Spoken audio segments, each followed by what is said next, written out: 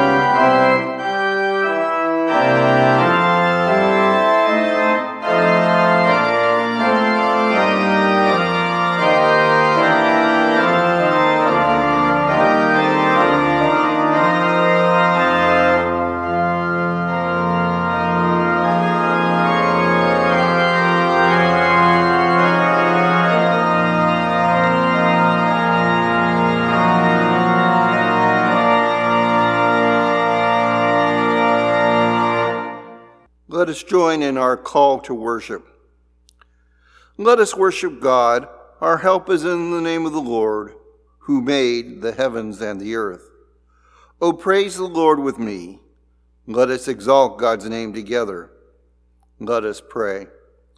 Almighty and ever-gracious God, since all our creation depends upon your holy word, therefore grant that our hearts may be set free from worldly things, so that we may, with all diligence and faith, hear your word, rightly understand your gracious will, and in all sincerity live according to the same, to your praise and glory, through our Lord Jesus Christ. Amen.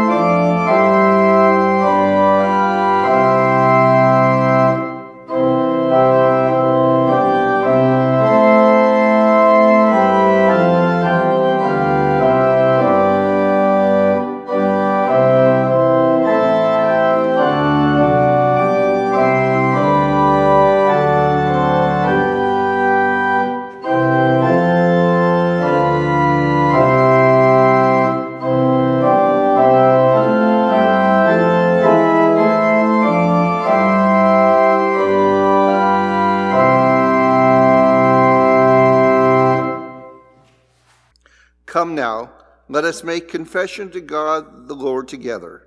Let everyone with me acknowledge our sin and shortcomings. Let us pray. Almighty God, eternal Father, we acknowledge and confess to you that we were born in unrighteousness. Our life is full of sin and transgression. We have not gladly believed your word, nor followed your holy commandments. For your goodness' sake, and for the sake of your name, be gracious unto us, we pray, and forgive us all our sin, which is very great. Amen. This saying is true, and we should believe it, that Christ Jesus came into the world to rescue sinners. He himself bore our sins in his body on the cross, that we might be dead to sin and alive to all that is good. To all those who repent, therefore, I proclaim to you the forgiveness of all your sins, in the name of the Father, and of the Son, and of the Holy Spirit. Thanks be to God. Let us pray as we prepare to hear God's word. Prepare our hearts, O God, to accept your word. Silence in us any voice but your own, that hearing we may also obey your will, through Jesus Christ our Lord.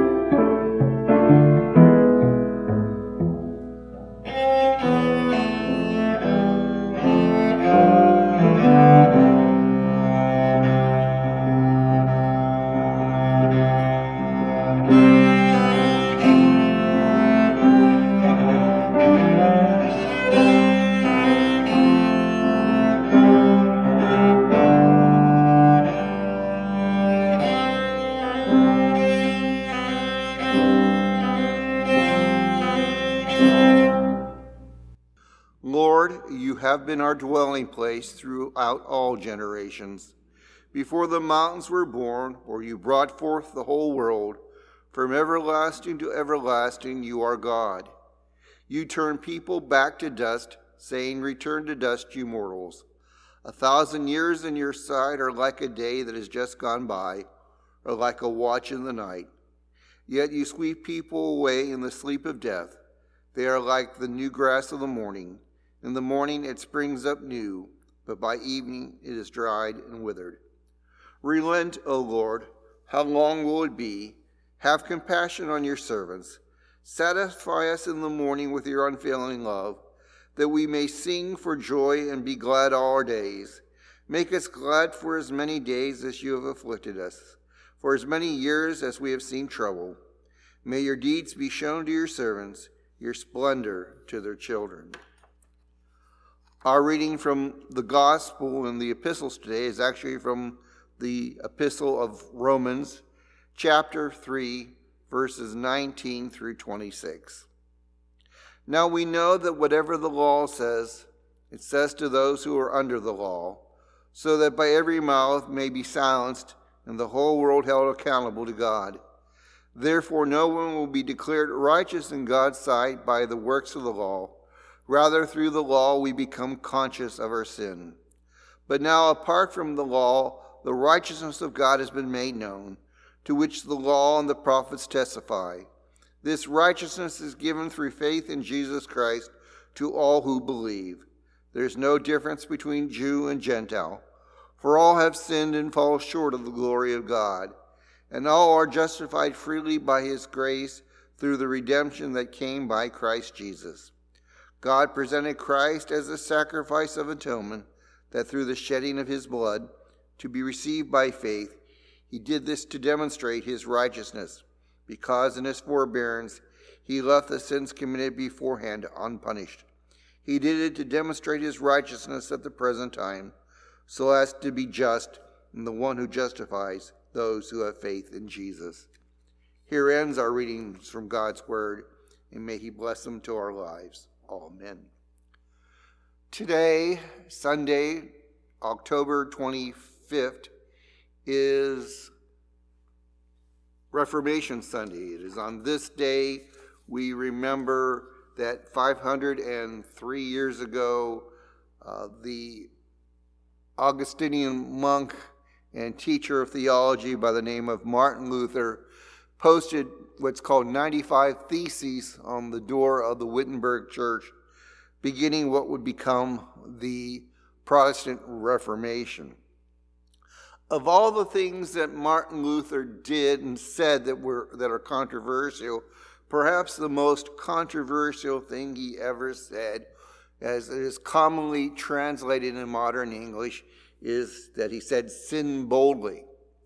Now, many people, many commentators misunderstand this phrase and think that Luther is here saying that we can just, as long as we have grace from God, we can just sin however we want. And this policy of saying doesn't make a difference how we live, we're saved by faith, is sometimes called antinomianism. But that's not what Luther meant that day when he said that. And we need to understand, for one thing, that phrase, sin boldly, is actually part of a longer phrase, sentences, that he wrote to one of his proteges by the name of Matthias. He wrote to him, "If you are a preacher of mercy, do not preach in an imaginary, but the true mercy. If mercy is true, you must therefore bear the truth, not an imaginary sin. God does not save those who only are imaginary sinners, but sinner, and let your sins be strong," or in other words, sin boldly, "but let your trust in Christ be stronger, and rejoice in Christ, who is the victor over sin, death, and the world." Now, we need to understand a little bit about Martin Luther's upbringing that led him to this statement and to the beginning of the Reformation. Luther was born the son of a copper mine owner, and he was raised, his father had plans for him to become a lawyer, which was a very respectable and wealthy occupation. And so, as a young man, Luther went to school, went to the university, and was prepared and was in the process of entering law school when he was on his way home, and he was riding out in the woods when suddenly, out of apparently nowhere, this very intense thunderstorm came, and Luther was sort of thrown from his horse and was standing there on the ground, and a bolt of lightning hit the ground near to where he was. Luther cried out, "Save me, St. Anne, and I will become a monk." And Luther survived. And Luther took his vow very seriously. And so, to the chagrin of his father, who never seemed to understand it, Luther left the university as far as becoming a lawyer, turned his back on that, and entered a monastery and began the process of becoming a monk. But Luther, as we could see from what happened during the thunderstorm, tended to be a little over scrupulous. He he had come to the conclusion, as many people did in his day, that, in addition to trusting in Jesus Christ, he had to perform so many good works to counteract his sins. And he kept thinking about how many sins he had committed and how tainted even his good works were by sin. And so, as compared to the other monks who would go maybe for 20 minutes and a half an hour or so to confession, Luther would spend 2 or 3 hours each day in confession, in the Catholic confessional. In fact, it got so bad that the father confessor said to Luther to not come back until he had some real sin to confess. But Luther was in mortal fear of the wrath of God, that God would judge him and would send him to hell no matter how much he tried to do good. But as Luther began training to become a teacher of theology, he began to do something that he had never done before. He began reading first the book of Psalms and then the book of Romans. And he came across Romans chapter 1, but also the passage we have read today from chapter 3 of the book of Romans. And he came to see that it was not a matter of his efforts, not a matter of his trying to be good, that was the basis of his salvation. Rather, the basis of his salvation was the fact of God's grace. That it wasn't just God's goodness plus our goodness together that made us right in God's sight. It was simply God's grace alone that made us right with God. Now, it's not that Luther did not believe that once we received the grace of God, we would endeavor to live a godly life, but he came to say, okay, you've been saved by faith. So it doesn't matter how many good works you have. Why I mention that today? Because there are 3 ways even today that people approach God and salvation. First off, there are those who, like many of the monks and the priests of Luther's day, thought they were basically good people. That they were basically good people. They had lived a good life. They had accomplished many good works. And their sins, which were few and minor, and could be taken care of by going to the confessional, or at least by what was popular back in Luther's day, buying an indulgence. That if you bought an indulgence, if you paid money to the church, you would get forgiveness for sins by so doing. And so they felt that that's the way they were, and they were on their way to God. They were God's special chosen people, in many ways like the Pharisees and the Sadducees back in Jesus' day felt.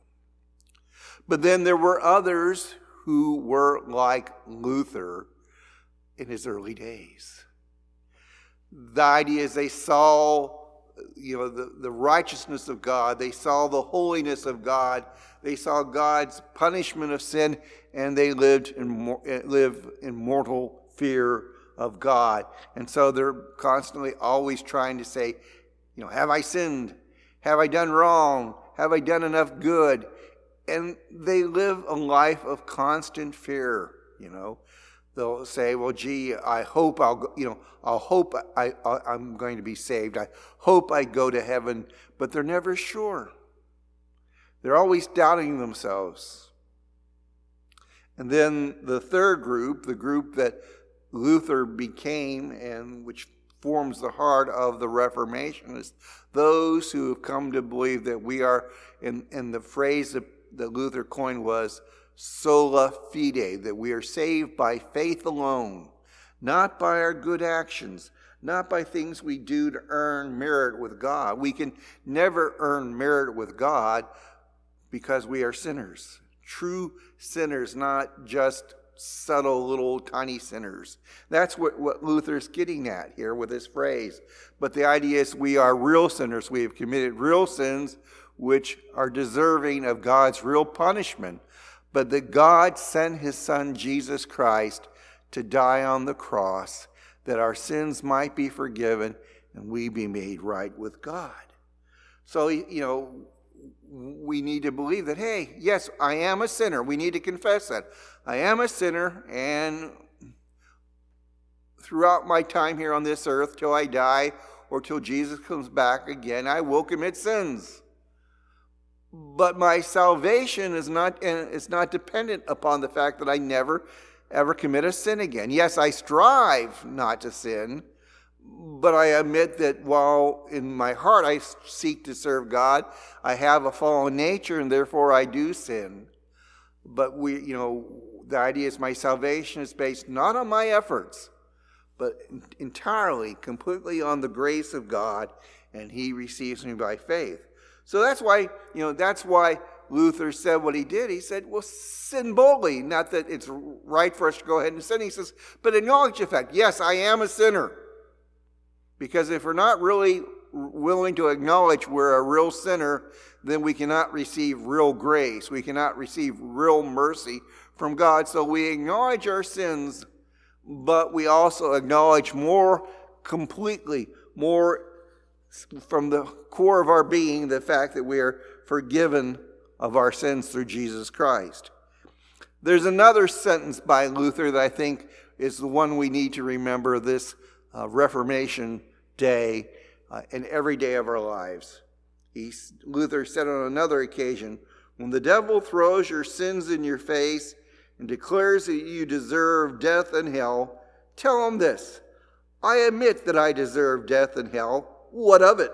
For I know one who has suffered and made satisfaction on my behalf.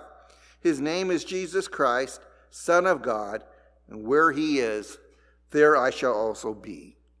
So we are saved by grace through Christ, and if the devil reminds us of our sins, we turn around and say, yes, we're sinners, but we remind him of how great our Savior is, and we proclaim God's glory and praise to God and share it with those in whom we need to share our faith. Amen. Let us join together in the Apostles' Creed. I believe in God the Father Almighty, maker of heaven and earth, and in Jesus Christ, his only Son, our Lord, who was conceived by the Holy Ghost, born of the Virgin Mary, suffered under Pontius Pilate, was crucified, dead, and buried. He descended into hell. The third day he rose again from the dead. He ascended into heaven, and sitteth on the right hand of God the Father Almighty. From thence he shall come to judge the quick and the dead.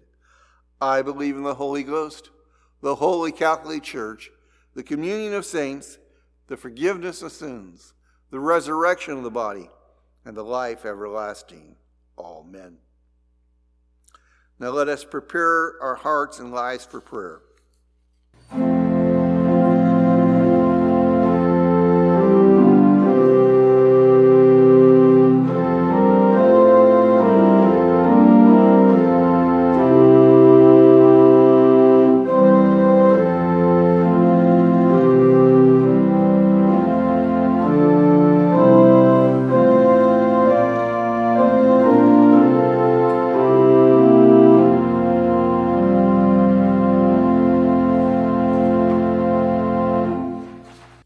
Heavenly Father, we gather together this Sunday morning to offer you our praise and our thanks that you have provided for the forgiveness of our sins through your Son, our Lord Jesus Christ, that he has given us new life.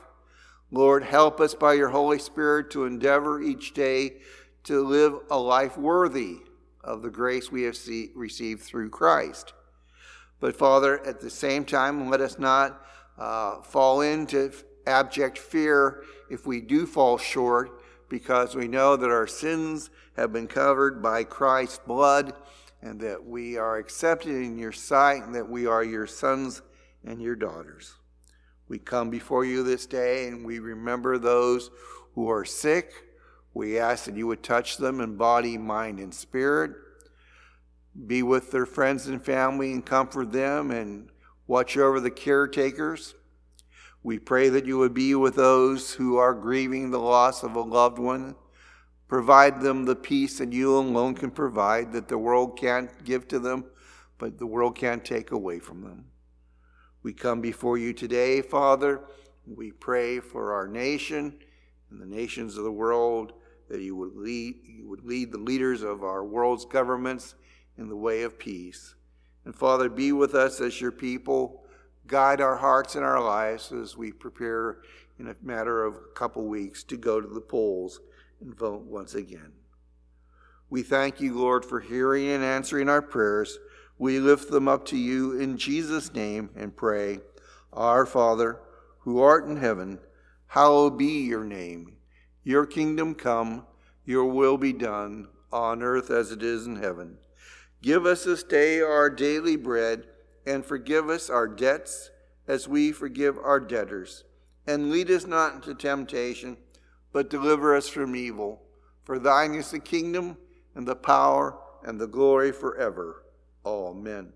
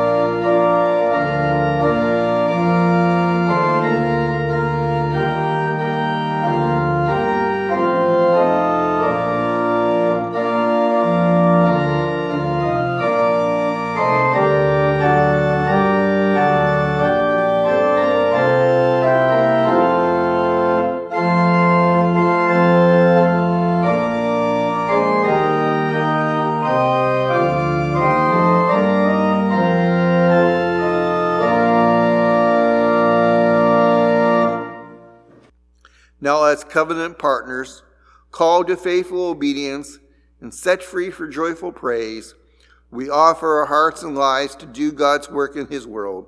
We are confident that the light which shines in the present darkness will fill the earth when Christ appears. Come, Lord Jesus, our world belongs to you. Amen. We thank you for worshiping with us today. We hope you have been blessed and God has been glorified. May you have a God-blessed week. We look forward to you joining us again next Sunday and invite your friends to listen.